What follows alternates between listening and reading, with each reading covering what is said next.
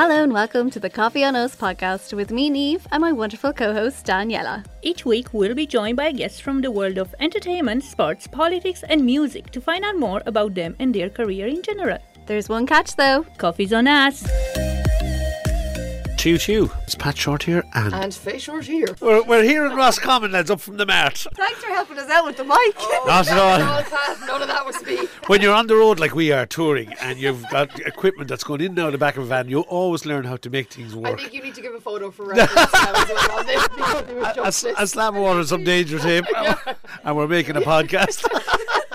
And a butter knife. Put down the buns. I need to make sure they're fed and looked after, you know. Oh, yeah. We're coming now and we're not from Cavan, just not like them up the road in Cavan. We like Cavan people just for... I worked on a film in Romania. We were talking about this. It was the last film John Boorman made. I don't think he's made one since. And it was... Do you remember he did a film years ago called... This one's called Queen and Country. This film was called. And it was about... His first film he made was about him growing up as a kid during wartime. And then the next movie was about him going off to the Korean War in the 50s. So the film was kind of based on it, and it was set in an army barracks in England. So what they did is we went to the studios outside Bucharest. Yeah. The big studio set there. Yes, that's where we filmed. I loved Bucharest. I thought it was the most amazing city. I liked to hear that. Oh, it was beautiful. We used to go out at night time. The restaurants and everything was great crack. Is that the town you're from? So at the same time that you filmed this film? I'm from Transylvania. Oh, I was there. Do you think me mother now? Yeah. I don't want to hear. Is it about an hour from Bucharest? It's about 2 hours. 2 hours. From Bucharest, Yeah. But I'd be telling everyone I'm from Transylvania. I get caught trying to be a bit more posh. That's a real shut-up line for a club. Yeah. And she's officially been adopted now to Roscommon. She's a Rossi. She's wearing the Roscommon. Well, I have to tell them the story. Yeah, I have to tell the story. And then the mic gets all yours. Holding the mic. So we can come back from Romania. About time. But, so... Over a decade, I'm in Ireland, Carrick-on-Shannon. Lovely, yeah. Well, I moved in with a teacher in Carrick-on-Shannon, lovely house. And I didn't know what to do with myself. I didn't really had friends. I kind of felt abandoned. Yeah. And I came across these two bollocks on YouTube. And I didn't know what's their name, who they are from, but fucking hell, I got their language. And I didn't have this good bit of a slang and accent. I came in and I met you and I was like, she's not from wherever you were talking about. Where I'm coming from. So I'll tell you, I was laughing all day. And then Brenda says, just you're right there, like, what's going on? I says, well, I don't know who these two bollocks are, but they speak my language. And I'll tell you, and then Brenda said to me, after weeks and weeks, we were laughing. She's like, how do you get them? I says, how the fuck would you not get them? I said, sure, they sound like Joan and Pat back home. I said, we all have two of them somewhere. That's interesting, though, isn't it? It's funny you say that, because I knew a fella in Youghal who's Italian. And he's a waiter down in Youghal. I got to know him, and he learnt English through the Unbelievables as well. No. And he was this, that, he's and those. He talks to the chief really. If you want to see They're the best type of accents, so. Yeah, but that's how I... That's hilarious. That's how I knew. And Brenda told me, sat me down, and because every now and again I was kind of, sad and lonely. And she's like, well, if you can get these two, and if you can that crack, I'll tell you, you'll be grand. And I said, you know what? And that was the moment when I said, well, that's it. I'm not going back. Yeah.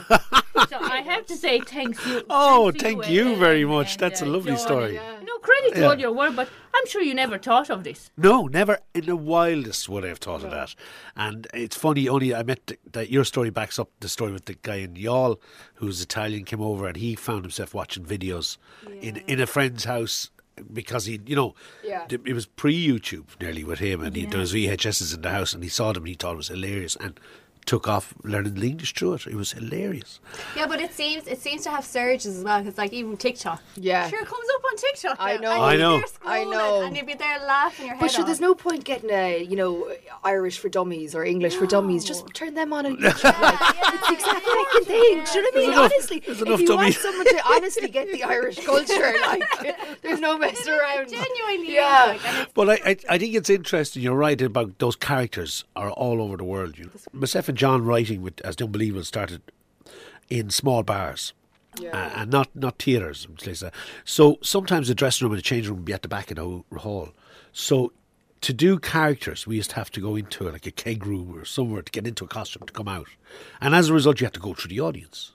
So we found that you couldn't go from the back of the room to the front without interacting. And that kind of started. And then it became part of how we wrote shows. And then myself and Faye, when it came to doing the show, I suppose I had that style I brought to it. And was influenced this show to a degree with Faye writing. But if you look at it, interestingly enough, nearly Faye does nearly all the work in that respect. Going out, you know what I mean? Talking to the audience. And I think it's all about that breaking down the fourth wall as well and bringing the audience into the show. So the show becomes, the audience are involved in the show right from the start. But the key to it is we don't embarrass an audience member. You know, you make it part, you chat to them, have fun. Yeah. But you'd never... pick on them, pick on them. or You're never singling them out and laugh. Comes across genuine, naturally. Yeah. And oh my God, not only that she's gorgeous. Say it louder. And, she's the bougie one in the show. I know, we both did a TV show recently where we went off on a holiday. I think that. To Budapest. Dubrovnik. Croatia. Yeah. And she takes loads of photographs and everyone's going, it's gorgeous. Oh, she's beautiful. She looks great. And I take photographs and go, oh, a dad holiday. Say, when you came on the stage and the live was, I couldn't take my eyes on you. He came in and I couldn't. I love that. I love when he goes in and picks straight at people. Yeah. And I was looking at him. I was looking at you. I couldn't take my eyes off you. Like, you're gorgeous. Thank you. Now, you know that. I don't. But not only that you're gorgeous, but when I say, like, I didn't usually... I research about who's coming. Yeah. Well, I fucking love him so much. I couldn't care who's bringing it. It could be the dog for all you care. But I must say, when I knew it's his daughter, I said, well, it can be only double the time. Exactly. And it comes across in the show, like, you work so well, but even equally on your own, Faye, you're going into the audience, and it's like, it's non-stop laughs. That's good. That's good. Yeah. Because obviously you do have that, like, you know, you have this style, and obviously I entered the show, and, you know, it's the same style and everything, but you've mastered it for years, and then to come in, there's a lot of pressure. It is a big job. And you don't want to impersonate. You don't want to just do the exact same thing. You want to find your own feed as well. Authentic, to keep your own exactly. And also fit in that style as well. Yeah, it's a tough one to do, and you've done a great job at it, and it's great. It's fun. There was one sketch you did, and I could not stop laughing because it reminded me of my own situation with my father, where you were on the sidelines of the pitch. Right? Oh yes. And my dad was the manager for the under 12, under 14, and under 16 girls team. Right? Oh now, God, it so was sorry. Iconic. It was iconic. Drive it on, come on. It was like, she's no relation to yours. It was that thing in the picture of, like, you know, when someone, like, maybe it wasn't the forward that got the ball, maybe it could have been someone maybe at back. And they're up near the forward line, but they got the ball, didn't know what to do with it. Exactly what you were like last night. Drive it on! Go! Jam jars.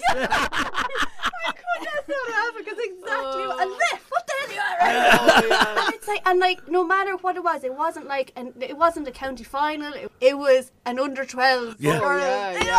But the guys all played camogie, and we used to go to the matches, and I'd be on the sideline. Now, to be fair, you weren't one of those parents. No, I wasn't, but I observed them. But you observed them. Yeah. And it was even worse with the soccer with Louis when he used to go. My son, Faye's brother.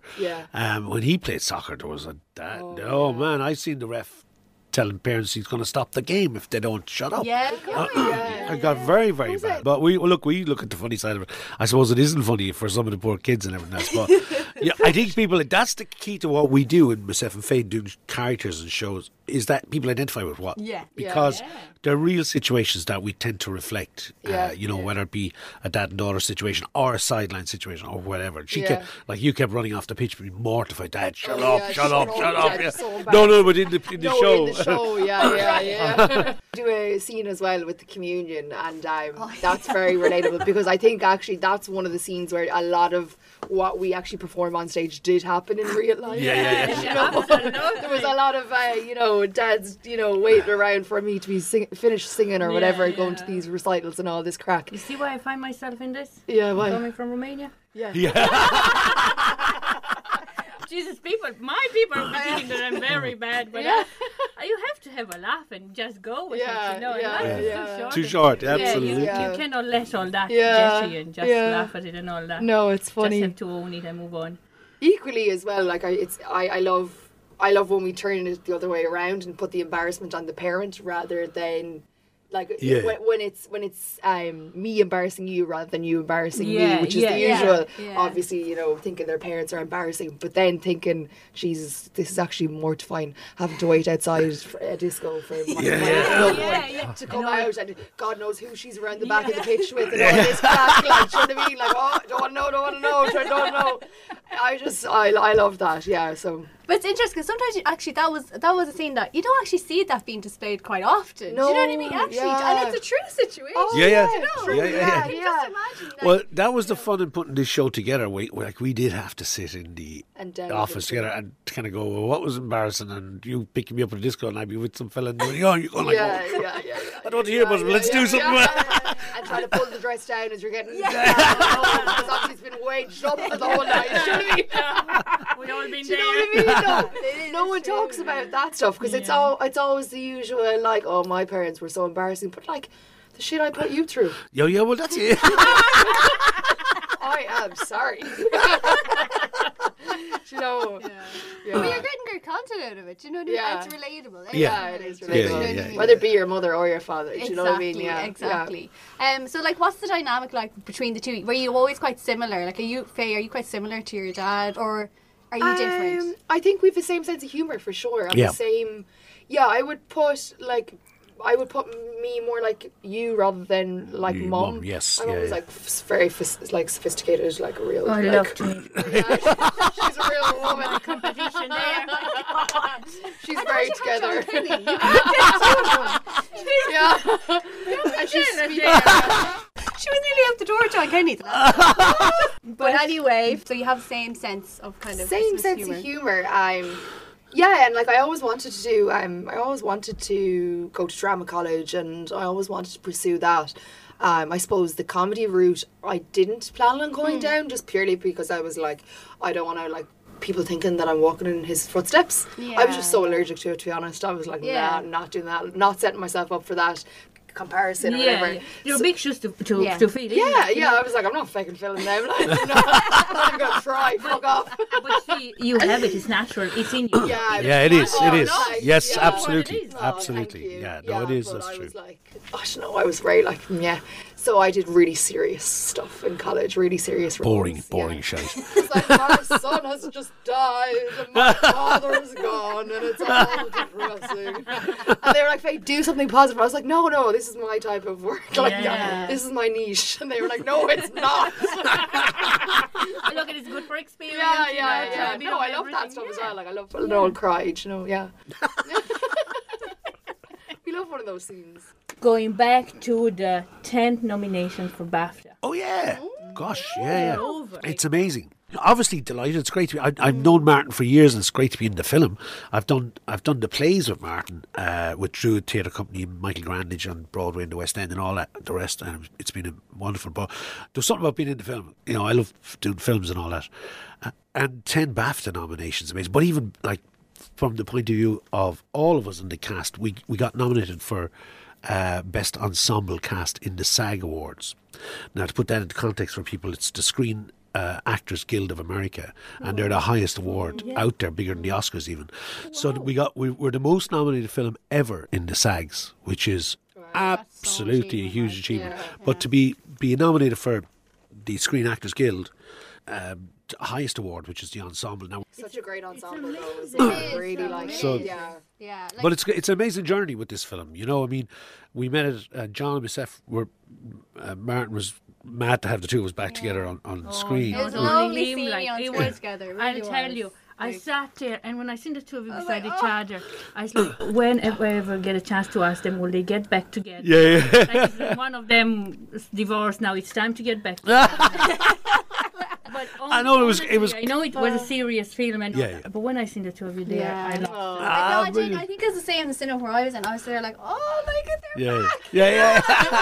And the vibe, you didn't even look at each other. Yeah. It was that kind of like. We great crack making it, myself and John, you know, and on set and everything. It was a real. That was an interesting. You see, Martin McDonagh is a great writer, as we all know that. But I think he's a great writer of double acts. So when you see in Bruges, Colin and Brendan back in the day, if you see the two of them together in this, if you look at the plays, you look at Cripple of Inish Man, you've the two old women at the start of it. I think that to me is one of the best double act comedy moments. The timing, everything about that scene at the start of the Cripple is just theatre magic, you know. The Beauty Queen of Lannan as well. I think there's two old women in that. Well, it's in the Beauty Queen. It's the mother and the daughter, isn't it? Yeah. And then you have Lonesome West, Colleen and Valine, the two characters. Myself and John played that. And then in the Skull of Connemara, the young fella and the older geezer, I played that role as well. Oh yes. So I mean, you actually Jarlath was. Yeah. Jarlath played. What's Jarlath's second name? Jarlath's from Roscommon. That's why it comes into my head. Yeah, no, I think it's sorry, Jarlath and all your family out there. We're getting on there with you later. And he's a great writer, Jarlath, as well. But anyway, I think Martin has got that quality for double acts and writing great comedy, and it's amazing. So, and I think that was why he kind of wanted myself and John in those roles at the bar, you know, together. Yeah. And you can see why, and it's brilliantly. So natural. The timing, the writing was just fantastic, and it was great fun to do. Even the cinematography of it. Like, yes. I swear to God, Fall to Ireland were missing a beat there because it really was breathtaking. Yeah. Honestly, like it showed Ireland in an amazing light. Supposedly there's loads of Americans coming over this summer. We drove down there only now in the summer. It was gorgeous. Oh, it's stunning out there. But you can't look anywhere in Achill without it being beautiful. Yeah. And this is it's one of those very rare places, and I'll tell you why. When I was on the beach with a friend of mine, Des, who came up, and we were taking photographs of the sea and the amazing look at the beach, and I turned around and said something to Des, and I went, "Oh my God, look behind you, beautiful mountains." Do you know? So it is one of those rare places everywhere you look, no matter. 360 yeah. And when we like the scenes with the pub, John Joe's pub. They were the scenes I was in. The exterior where they built that pub, it's gone now. I'm so disappointed. Oh, listen. I think that was just where that pub was built. The tourists that was going to bring there now, we were all going for pints. Everyone's going to be looking for that pub. That's true. The only thing is all the other pubs will do well because everyone will be going into them looking for that. No, this isn't the one. Next one. I bet you they'll be like, this is the pub they were at. This is where, you know, like this is the pub. But it's like that the side of the hill there where that was just incredible. And we had to cancel one day filming. Because of the wind. The wind, and they had to do now the building was a set, but it was built like a house, so it was solid structure. But it was so wild. You can see why there's no buildings there. It was so wild that to park all the big trucks in front of it to stop the set blown away. It was crazy, and the wind, the waves were crashing up like really high, and we landed up to set. We were sitting in the trailers down at the unit base, and then the word came, look, it's way too dangerous to get anybody up there, and cameramen. The lighting guys would have to be outside, you see, on all the big lights every day. There wasn't a hope in hell of putting that up, so we cancelled the day. Had to work with the weather, because we were there, Keele Beach, Keene, isn't it? Keene Beach. Okay, yes, Keele Beach. I see that lovely view up there. It's a abandoned house just above. Yes, I know it. And I said, "Fuck it, I want to walk all the way there." Well, tell you, I think I died 5 times. I swear to God, I'm not a drama king, but I was there on the ground. I said, "I'm not moving. I'm not going." And I seen children around. It's like, "Fuck it, keep going." And anyway, I end up there with 100 breaks. But oh my God, whoever had the house there, how? We cycled out on the Greenway out from Westport, myself and my 2 brothers and my son and his friend and my brother's son. They were 12, 14? Yeah, they were 14 around, youngish enough. And the cycle out on the Greenway is gorgeous, beautiful. So this is a few years back, and we got to Achill Sound just there at the start, and we was like, "You've arrived at Achill." And we did all the photographs. Yay, we've arrived and everything. And then we were like, "Okay, let's go to the campsite, Keele Beach." Oh, good luck. Oh my God, it was uphill the whole way. I cried on the side of the road. Honestly, I thought my legs, I thought I couldn't go any further. The only saving grace was, once we got to the top of the hill, it was downhill all the way into Keele. So you kind of let the bike off on a freewheel. But I had tents and gear and everything. So then we camped out for the night on the campsite in Keele, halfway during the night. Everything blew away. Tents, everything. We ended up huddled behind. There's no stone. I know there is. It's gorgeous. But a few people there, and they have the stall and everything there. And I said to him, Jesus, maybe next summer. Well, I don't think I'll go. No, it's a beautiful beach. It's a great campsite, and it's gorgeous. You got to be prepared because the Atlantic is blowing right in. And if you haven't got the gear, which we did, we kind of were lightweight stuff on bicycles. Oh my God, Jesus! But it's stunning. It is stunning. Yeah. Well, look, thank you very much. Excuse me, I have one last question. Sorry, I feel bad that these people are on the road, but you know what? The door to my house is open. Go on, Neil. One last question, because you're in studio, and I forgot to ask John Kenny that as well. Father Ted, yes. I can't let you go. I'm asking about I Shot J.R. Yeah. Where did that come from? Well, like Graham and Arthur, the two writers. I mean, they wrote it. I remember. I know. And the witches ran the I Shot J.R. Yeah. Oh no, that came from I know it came from Dallas. Dallas. That was a big thing. And it was a big thing when we were kids. Who shot JR? Because it went on for about a year or so. And that I Shot JR. It's like Tom's character. You could believe maybe he had something to do with it. But the T-shirt, everyone keeps asking me, where did do you still hold on to the T-shirt? Should the show? When I did that show, I did the first series and the second series. I didn't do the third series. Yeah. It wasn't popular. It wasn't until after the second series it took off. Huge. Okay. And it was after the first one, it took off. The second one got very, very big. And then by the time it came to the third one, it was massive. Yeah. And it was like, we did the first one, then there was a year gap, then the second one. But then before the third one, there was like a 2-year gap or something, if I remember rightly. And it really kind of built and spiraled. And it became massive. And I remember touring Australia. I toured there about 6-8 years ago. And I was in Sydney, Melbourne, Perth, all these different places. And every time I arrived into a city, I had to do a radio interview. And, every one of them presented me with a I Shot JR T-shirt. So I had a load of T-shirts coming home to Ireland.